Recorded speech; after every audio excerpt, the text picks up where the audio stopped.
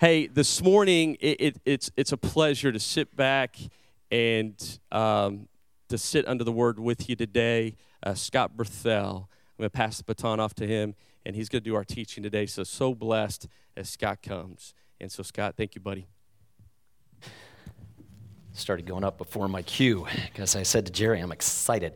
But when Jerry and I talked a few weeks ago and he invited me and we were looking at possible dates and possible topics, I knew that October 1st worked well on my calendar, but also knew closing out a series on marriage did not feel comfortable. And we were commiserating about the fact that it doesn't feel comfortable. He felt the same thing. You know, who are we to stand in front of a group of people and talk about marriage? And so I immediately went to my panel of experts. Those would be the middle school kids in my hallway to find out a little bit about marriage. And I asked, over the past few weeks, I've asked a lot of middle school kids, 5th, 6th, 7th, and 8th graders. I've asked them two questions. Do you think you're going to get married someday? And they'd look at me like, and at least in our world my world of middle school, marriage seems to be alive and well because every kid I asked said, yeah, I think I'm going to. And there was always 100% response rate on that one. And then I'd ask kids, what's one quality or characteristic you want in a future spouse, or you think maybe God wants in a future spouse? And this is what I love about middle school kids. I had so many fabulous answers. Honesty, loyalty. I want a spouse who's trustworthy, kind, caring, patient, nice. A lot of great stuff. Of course, middle school kids being middle school kids, I got some interesting answers as well, as you might imagine. Somebody setting the bar a little bit lower said, competent. I could see that in Proverbs 31. That was a little guy who said he didn't root it there in Proverbs 30. Ambitious was one. Passionate. The kid who gave me that answer is one of the lowest key kids. And when he said passionate, I thought, help me understand it. I love this. He said, I want to marry someone who's enthusiastic about life and wants to keep growing. I thought, that is awesome. That is so cool. And of course, middle school kids being middle school, I met the kid who said hot in response to that. This past week, I was at a conference with 1,800 some educators from across the country, and I'm not going to see the vast majority of these people again, so I thought I'm going to ask them too. I didn't ask all 1,800, but it's an interesting conversation starter in a breakout session or a breakfast. I'd go, hey, can I ask you something? It's out of left field. And I'd ask them the same question. If you're not married, whether you are married, if you had to do it again, what's one quality or characteristic you would value in a spouse? And I had a lot. I didn't have passionate and competent and hot from the adults, but I had most of those other significant answers. In fact, with adults, probably the most common things were trustworthy, loyal, honest. That was the theme among the adults I talked to as well. Nobody, and I know this doesn't surprise you, but I actually wanted to walk through that to prove what I thought people would say. And that is nobody says, I would hope to marry someone who will be disloyal or unfaithful. Or nobody sets out and goes, yeah, I'm really hoping to marry someone who will be adulterous. That sounds good to me. People don't do that. And that's what makes this story that we're going to look at this morning all the more strange, all the more stunning. And I realize it's not an obvious one to close out a series on marriage. Yet if you think back to what Jerry has taught us over the last few weeks, that the purpose of marriage is first and foremost to reveal God. It's to put God and the gospel on display. That's the purpose of marriage. He taught us in the second week that the key or the secret to a healthy marriage is the kind of sacrificial love that Jesus shows us as his bride, as the church. And then last week, that the gift, the good and perfect gift, as James calls it, every gift of God is good and perfect, but the gift of sex and sexual intimacy, it is designed for the context of marriage between a man and a woman. And that's where it belongs. And although Hosea and the story we're about to look at would not seem to be an obvious fit to close out a marriage series, this book affirms everything we've been taught in the past few weeks. And so I want you to see that this morning, as well as three other things from this book. And so there's three words that I'm going to zero in on as we look at Hosea this morning. The three words, if you want to write them down like now, if you're a note taker, one is equip, two is anger, and three is harvest. Equip, anger, and harvest is what I want us to look at this morning. And I want to begin just by looking at this marriage, because as I said, nobody sets out to marry someone who is disloyal or unfaithful, and yet that is who God called Hosea to marry, as Jerry read for us a few minutes ago. So I want to begin just by going back and looking at the second verse of chapter 1. When the Lord first spoke, I'm going to get there. And this is a little bit smaller font here, and I apologize for that. It says, when the Lord first spoke through Hosea, the Lord said to Hosea, go take yourself a wife of harlotry, have children of harlotry, for the land commits flagrant harlotry, forsaking the Lord. I didn't check this in the Bible, but I'm pretty sure this is probably the only verse where the word harlotry appears 3 times in one sentence. And so right away, we're going, wait a minute.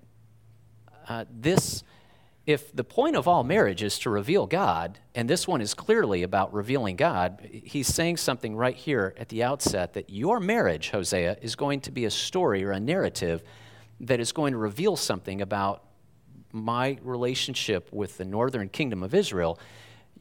These two narratives are intertwined. It's going to reveal me. This kind of makes people back up a little bit, or maybe even back up a lot, and go, wait a minute. What kind of God does this? This is a God like no other, and I don't know if I think that's good. Because what kind of a holy God would ask a man to marry a woman who will prove to be unfaithful? And then you get into the names, and I will come back and talk about Gomer's name, which means to complete or finish or to bring something to a sudden end. Her father's name, as you can see maybe on the screen, her father's name, she's daughter of Diblaim. His name means 2 cakes. You go, what in the world is that? It comes from a Hebrew word that means 2 cakes. But I just want to focus on the 3 kids' names for a moment.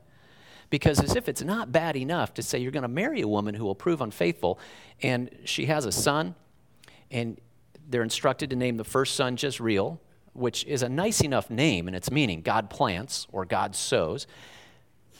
But we're told right there in the text, the whole point of that, the valley of Jezreel was an agricultural valley and really important to the land, literally, for growing food, but it was also really strategically important. And we're told right here in the text that God is going to basically break the back of the northern kingdom of Israel in a military battle. They're going to lose, and lose big time.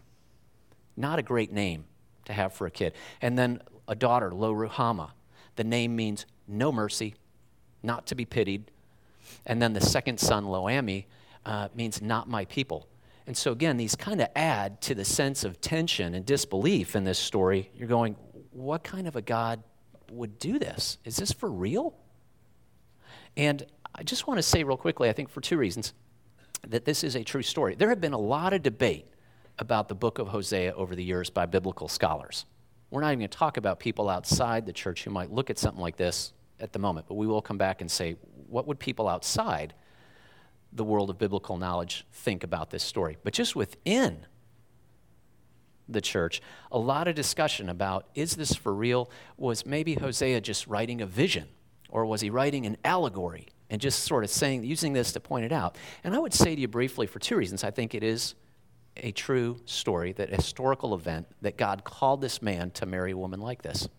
You could disagree with me on these 2, and that'd be fine, because I still think some of the points are there to be made. But for 2 reasons. Number 1, God often asked his prophets to do some extremely difficult things. You can go to Isaiah 20. I'm not going to take you there right now, but if you would ever flip and just mark that or jot that in your notes, and if you want to go read Isaiah 20, God says to Isaiah in that particular book, hey, I need you to take off the sackcloth from around your hips and the sandals from your feet, because you're going to go around naked. And he says, not for 24 hours or not for a week, but for 3 years, you're going to do that. That's difficult. That's challenging. Ezekiel 24. God says to Ezekiel in chapter 24, I'm going to remove in one blow the desire from your eyes. And here's how you're going to have to deal with it, Ezekiel.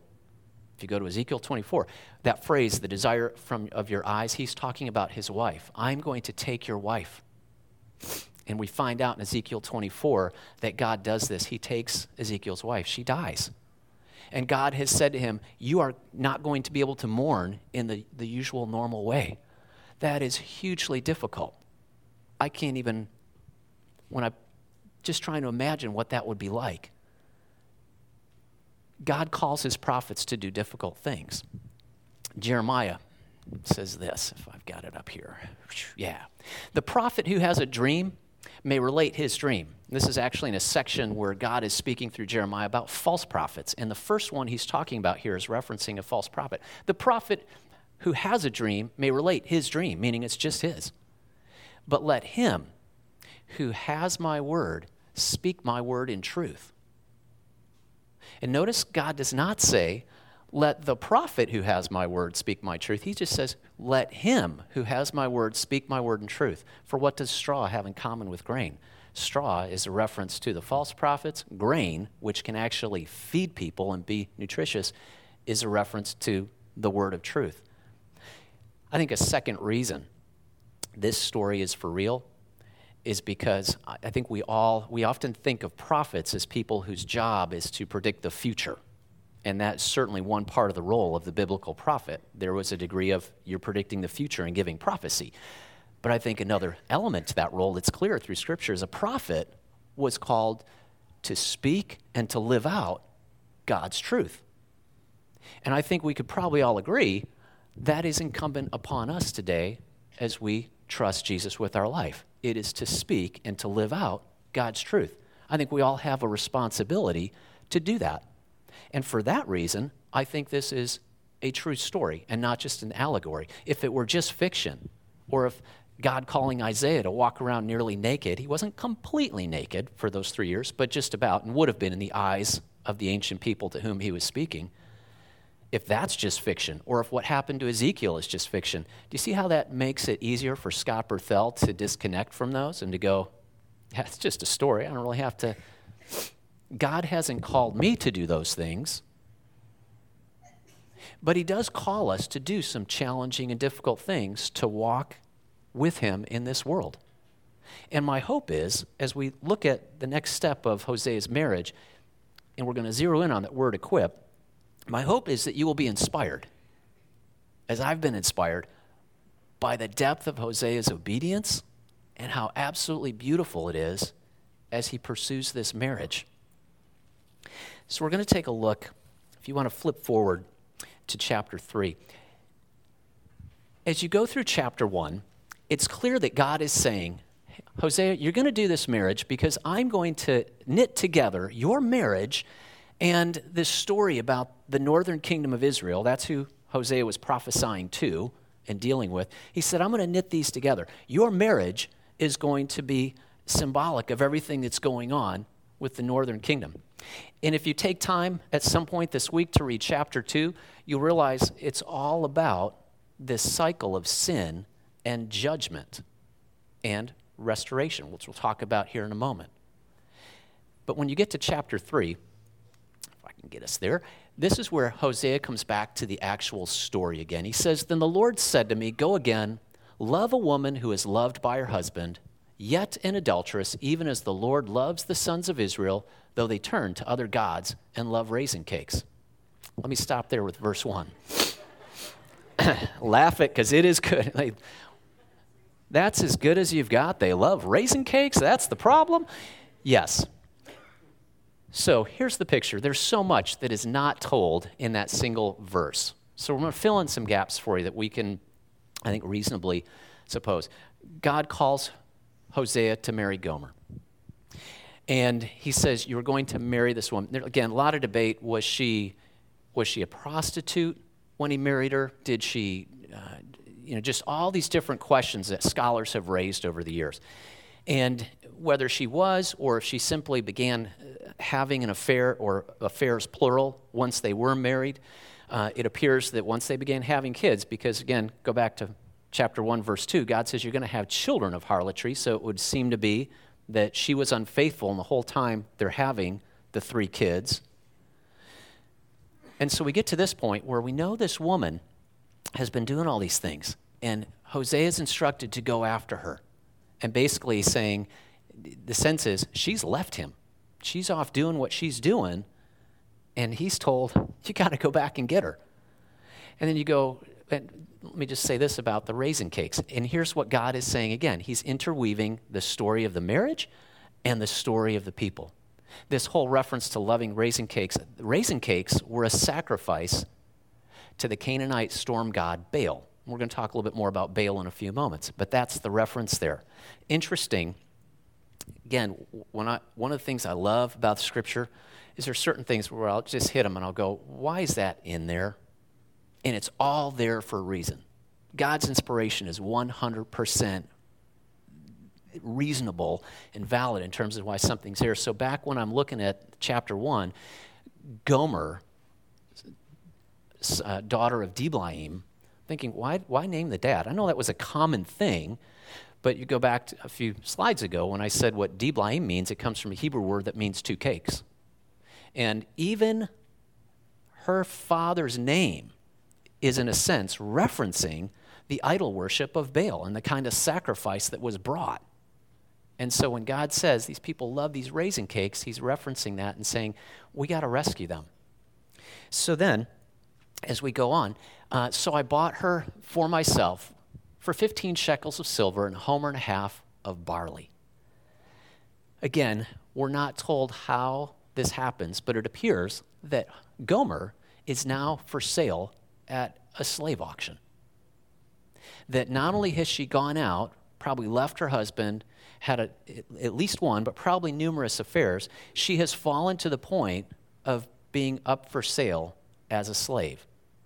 And we determine that because the 15 shekels of silver and the homer and a half of barley, I know most of you already knew this walking in this morning, that's equal to 15 shekels of silver roughly as well in their economy back in the day. 30 shekels of silver was back in the Old Testament times, that was the going price for a slave, a maidservant. And so we have this picture of a woman who has hit rock bottom.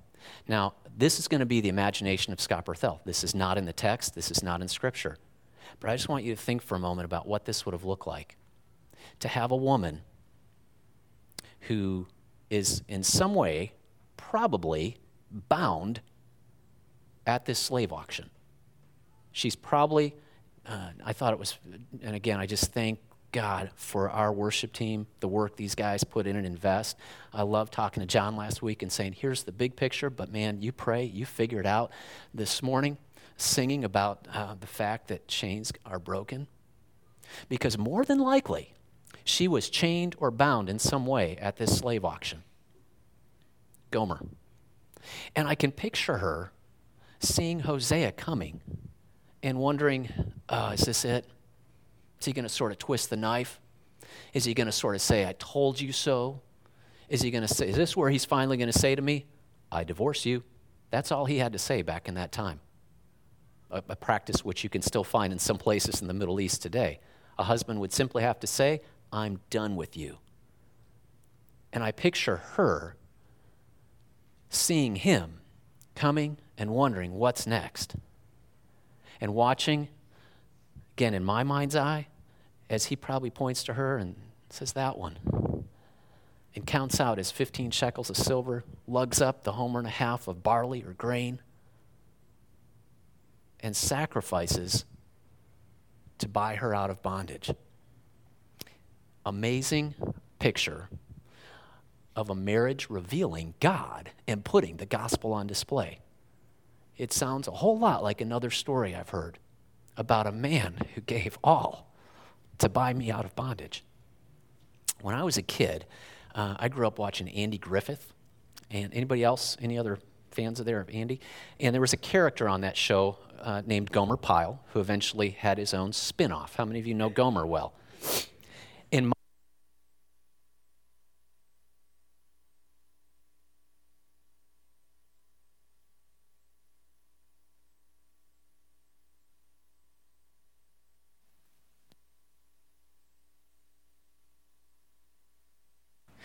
All right. In my family, Gomer Pyle, we lived my whole life in Minnesota and Michigan. I thought everybody in the South talked like Gomer Pyle. And everybody in the South, and I'm sorry, I was stereotyping as a kid, had that same level of intellect that Gomer showed. In my family, calling a sibling a Gomer was not a compliment. And sometimes, and I don't know which one of them did it to me at one point, they said, oh, you're such a Gomer. and it was a term of mockery referencing Gomer Pyle, U.S. Marine Corps corporal. I've realized, as I've read this again, studied this again, that when one of my siblings once said, "You're such a Gomer," in a very different way, the accuracy of that statement in the biblical sense. I am Gomer, and you are Gomer, this Gomer. Every person outside the doors of this building is Gomer, in the sense of we have had a Hosea in the form of Jesus Christ who sacrificed to buy us out of bondage. The purpose of all marriage is to put God on display. Even this strange and stunning marriage where God said to this man, "You're going to marry a woman who will prove to be unfaithful." And he did it to prove a point about the kingdom of Israel. He did it to prove a point about the depth of his love for you and I as well. Strange and stunning and scandalous and absolutely beautiful and life-saving. But the point that I want you to see out of all that is the word equip. That's my first word. Because in this, Hosea is equipped to do this. As you go on and read the rest of this really brief chapter 3, he says, "Then I said to her, you'll stay with me for many days. You shall not play the harlot, nor shall you have a man, so I will also be toward you." And again, there's a lot that's not said in that text, but when I think about how difficult this would have been for Hosea to go and reach out to this woman who has done this, he was equipped by God to do that. And he was enabled to do that. I'm choosing the word equipped for a very significant reason. It's a word that does not show up in English a lot in the Bible. One place that I find is Hebrews chapter 13. This verse is not going to be on the screen. But at the end of Hebrews chapter 13, verses 20 and 21, it says, "Now the God of peace, who brought up from the dead the great shepherd of the sheep through the blood of the eternal covenant, even Jesus our Lord," listen to this, he said, "equip you in every good thing to do his will, working in us that which is pleasing in his sight through Jesus Christ, to whom be the glory forever and ever." Amen. There's this prayer, this blessing, that God would equip us in every good thing to do his will. The word in Greek, equip, right here, it means to complete, to bring to conclusion, to bring to finish. Do you remember Gomer's name? It means to complete, to finish. And it's interesting, the other nuance of her name is to bring something to a sudden stop, which is exactly what Hosea did the moment he bought her out. He said, "You will be with me for many days." That's a phrase in Hebrew that means days that will continue to grow into more days. There's this sense of ongoing time. It's a beautiful picture. I do want to say one thing. The purpose of all marriage is to reveal God.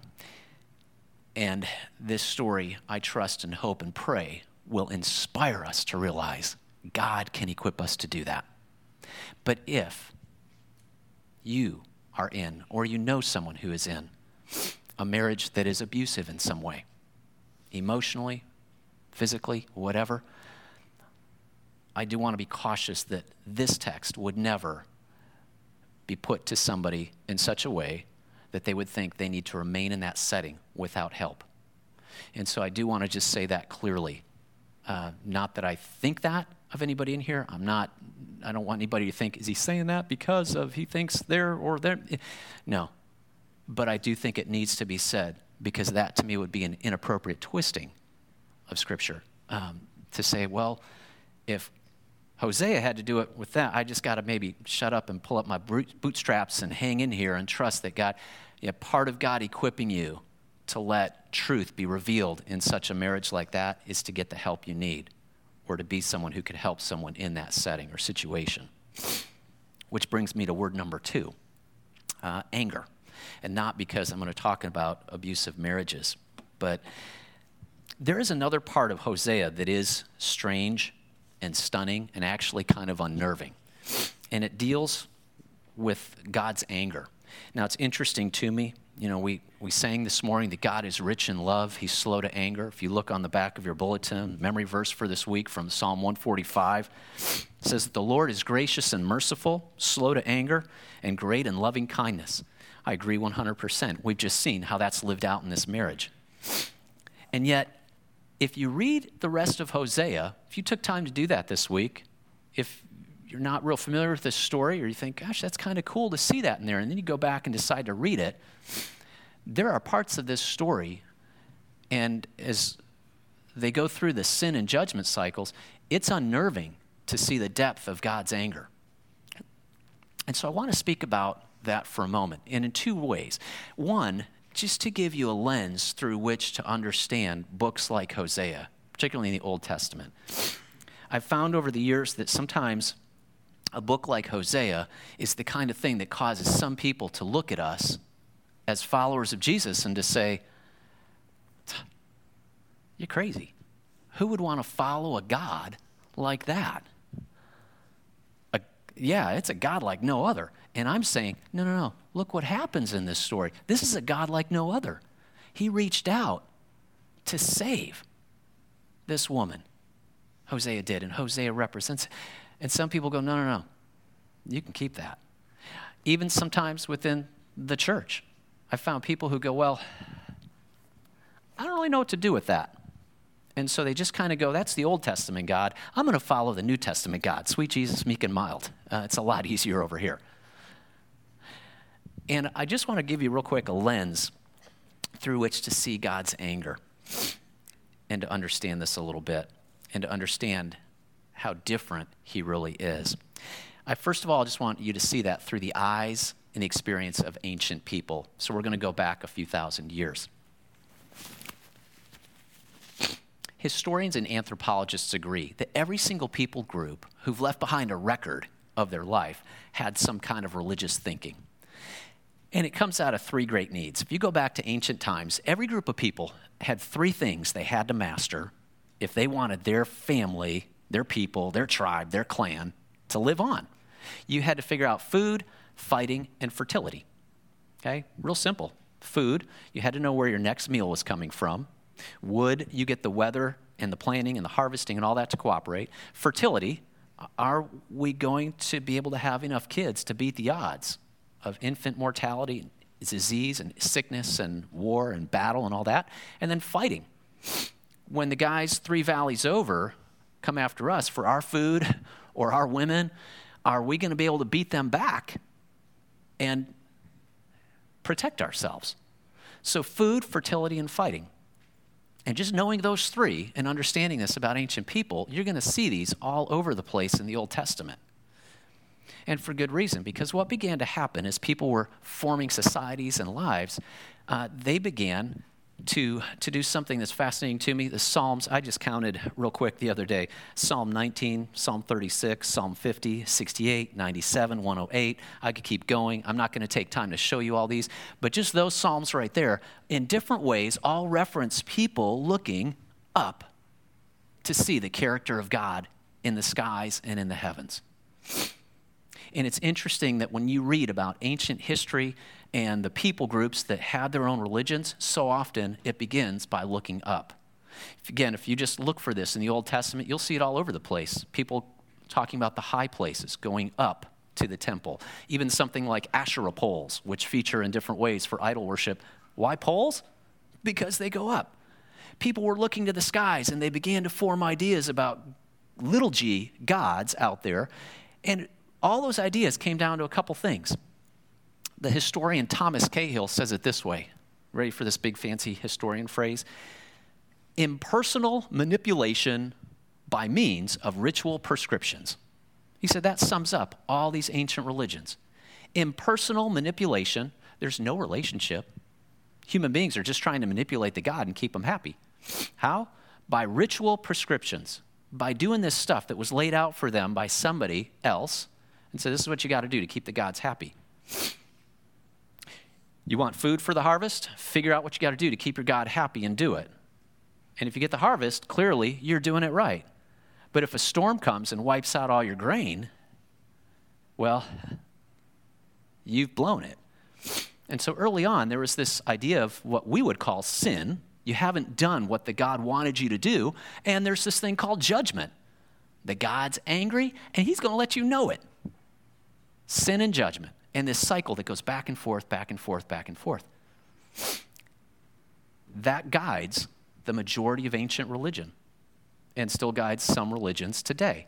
You got to keep the gods happy by doing this stuff. If you fail, watch out, because it's going to happen. There's going to be a storm that's going to wipe out your grain, or disease that's going to wipe out your kids, or those guys from 3 valleys over are going to come and take all your food and your daughters. And into this steps our God. There are large parts of the book of Hosea that would sound very familiar to ancient people because of the sin and judgment cycles. If you could imagine some ancient people standing around the ancient water cooler and meeting for the first time and going, oh, your God asks you to do things? Oh, and if you don't do them, he gets angry and he does stuff to you? Yeah, that's our God too. That's the way most of the ancients thought. And much of that centered around food, fertility, and fighting, those 3 things they always wanted. And yet, the God of Abraham, Isaac, Jacob, of Ezekiel, Isaiah, Hosea, Amos, and all the others steps in with something radically different. If you go to Hosea 11, I want you to see this is worth turning to. It's worth highlighting, circling in your Bible. I shouldn't tell you to write in the Pew Bible, but I'm almost there. This is so good. But don't write in the Pew Bible. How can I give you up, Ephraim? Verses 8 and 9 in chapter 11 of Hosea. How can I give you up, Ephraim? That's a nickname for the northern kingdom. How can I surrender you, O Israel? How can I make you like Admah? How can I treat you like Zeboim? My heart is turned over within me. All my compassions are kindled. I will not execute my fierce anger. I will not destroy Ephraim again. For I am God and not man, the Holy One in your midst, and I will not come in wrath. We see something very different about this God. All the other ancient gods, it's sin and judgment, sin and judgment, sin and judgment. Do you see that through Hosea and other Old Testament books? Yes. But this God adds a 3rd step.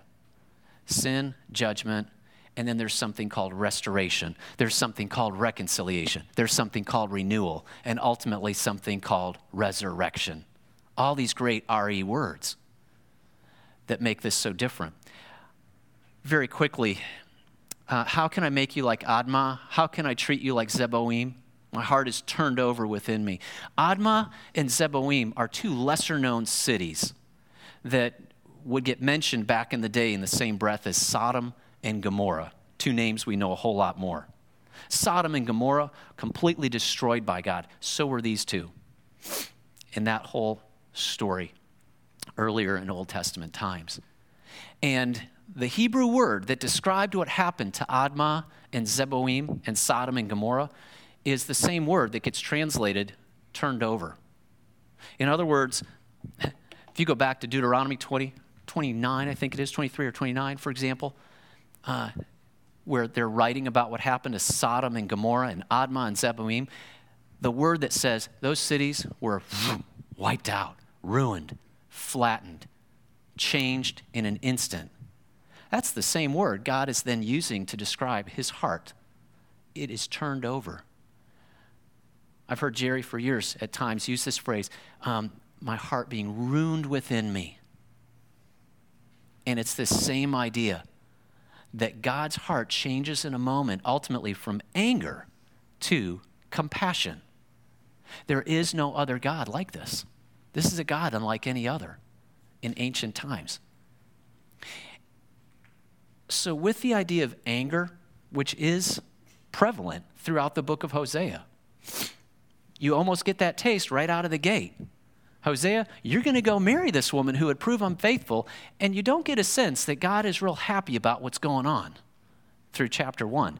And if you go deeper, you're going to find out there's a lot of intensity to his anger and some of the things he says is going to happen. But I want you to understand it's followed so significantly with this sense of compassion, so unique, so unlike any other God. think a couple things. What does that mean for me in my marriage? And if you're not married, in any relationship, because maybe you're not like Scott Berthel. So moment of self-confession. I have found that people can occasionally get on my nerve and be frustrating, my last nerve. And I can see you guys maybe don't deal with that, but occasionally marriages, that can be difficult and frustrating with siblings. I'm one of 6, so I understood it from early days. I'm being extremely sarcastic right now. People are frustrating, and oftentimes the actions of those around us can lead us to anger. And so 2 things, I think, to understand. I think we need to understand something as we look at God's anger in the book of Hosea. We are made in God's image. I'm designed the way He is.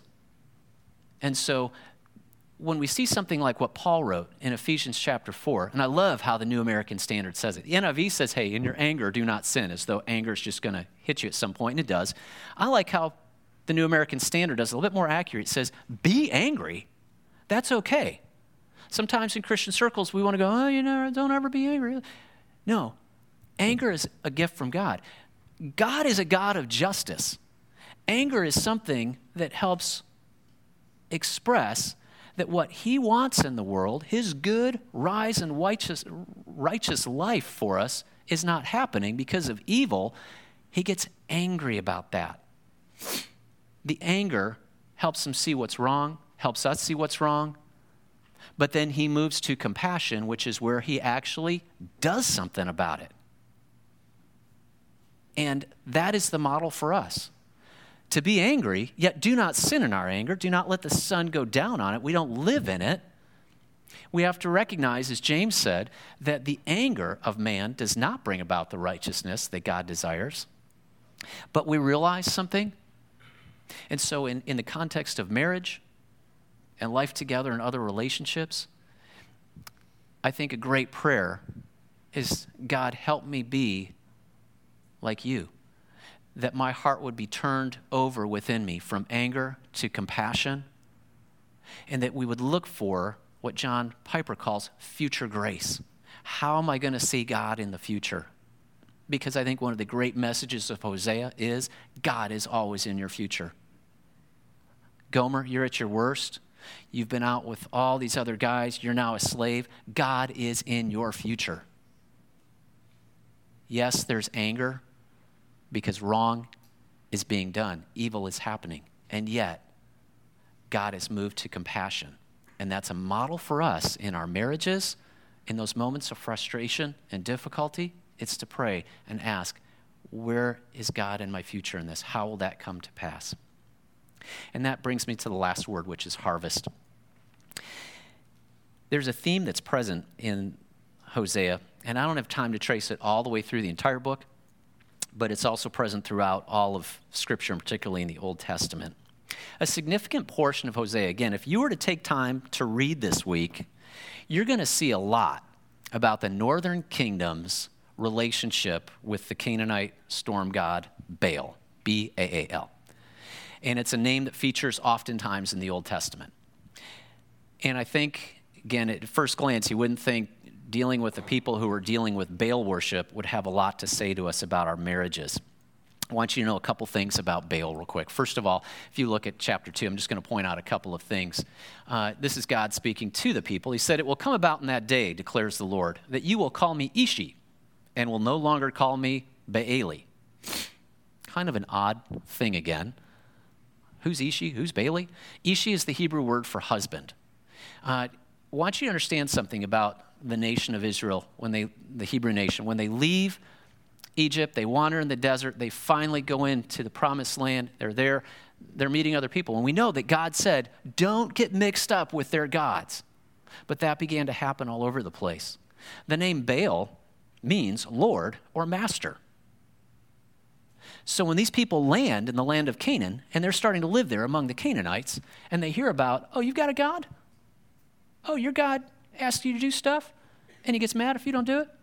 And you call him Baal? What does that mean? Lord. Oh, you can start to understand maybe a little bit how they maybe thought, do these guys know our God? They call him Lord. They called him Master. And right here, God is working on two layers and saying, you guys have been mixing me up. You've been calling me by the wrong name. I'm not Baal. Yes, I am your Lord in the sense of Adonai, but you're going to call me Ishi, which is a husband, which is a loving relationship. And just helping them see something different. We know that earlier in this chapter, verse 5, talking about, again, we're not talking Gomer here, but the kingdom of Israel represented by her, she's acted shamefully. She said, I will go after my lovers who give me bread and water, my wool and flax, my oil and my drink. They were looking to Baal to provide all these things. And it gets worse. As you trace throughout the book of Hosea, you realize that the nation had started engaging in some of the worst of the practices of Baal worship. Prostitution in the temple, again, comes back to fertility.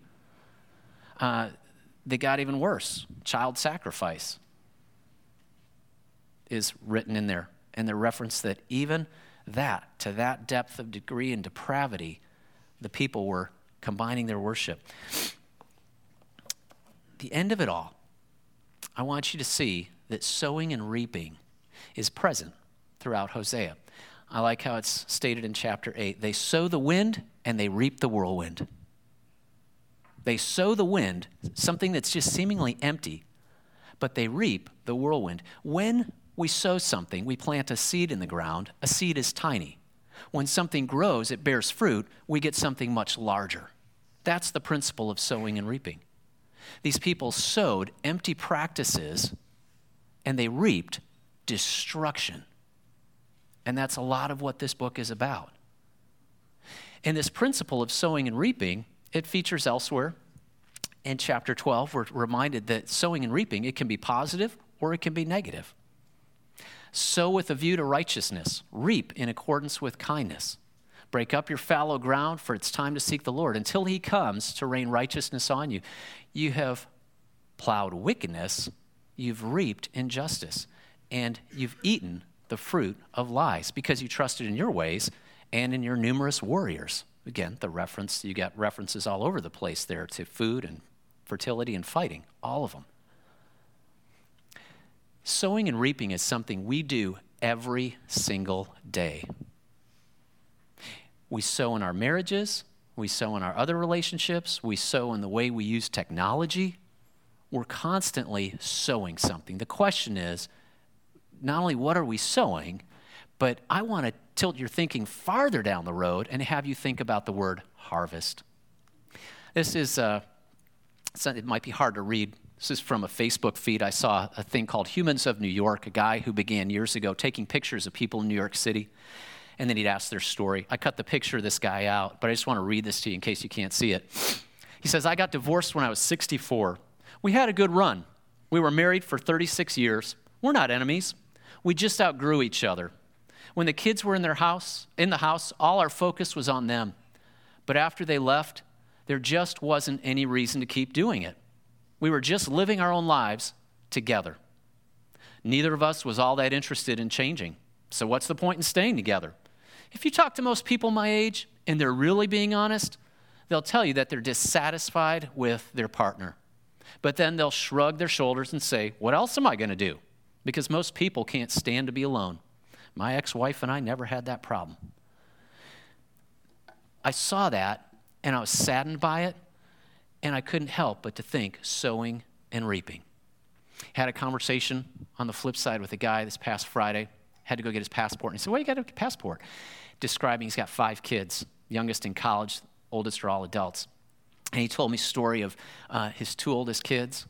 They are quite well off. They could be doing whatever they wanted to do. They're taking the whole family on a trip at Christmas time because they want the whole family together.